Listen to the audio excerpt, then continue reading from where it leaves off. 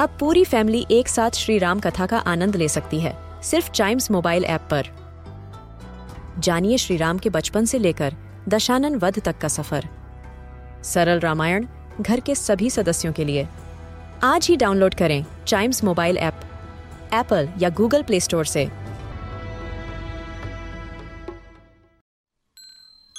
This is Chimes Radio original podcast.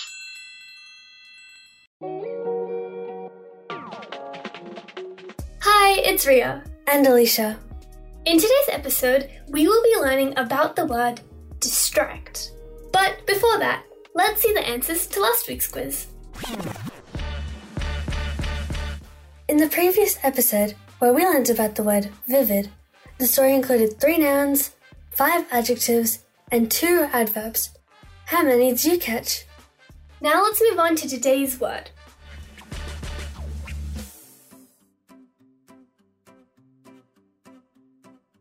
So the word distract means to prevent someone from focusing on something. If you were getting distracted, that would mean that something or someone was preventing you from focusing. Of course, there's different variations of each form which depends on the tense. As a noun, it would be distraction. As an adjective, it would be distracted or distracting. As a verb, it could be distract, distracting, or distracted. And as an adverb, it could be distractingly or distractedly. The most important part about learning a new word is knowing how to use it in a sentence. So, here's a short story which will do just that. We'd like you to check out how many times the base word distract is used as a noun, adjective, verb, and adverb. Count along while you listen. Here's a tip. The word is used 10 times in total. Now for the story. Dan distractedly let his pencil wander across his notebook. As the substitute teacher scribbled on the whiteboard, he got distracted by his classmates whispering behind him. Hey, did you know?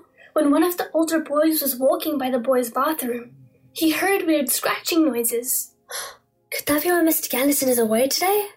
It could be. My brother told me he heard screams from there.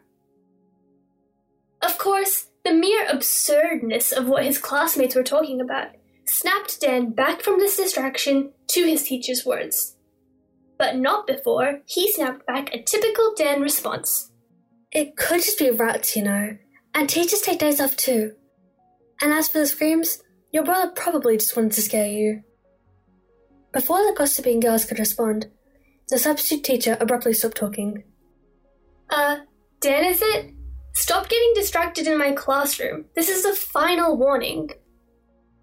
Dan bent his head and continued filling in the margins of his notebook with random doodles.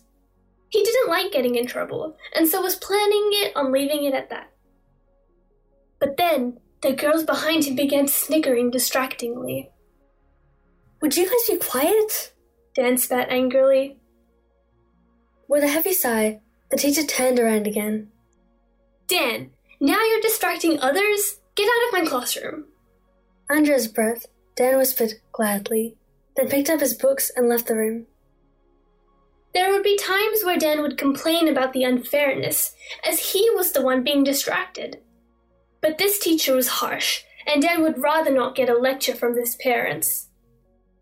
So Dan quietly stood outside the doorway, although that was before he heard the scream. As this new distraction halted his thoughts, Dan decided to find out where it was coming from. He wouldn't admit it, but it definitely gave him a small fright. Dan walked briskly towards the boys' bathroom, quietly so as to not distract other classes.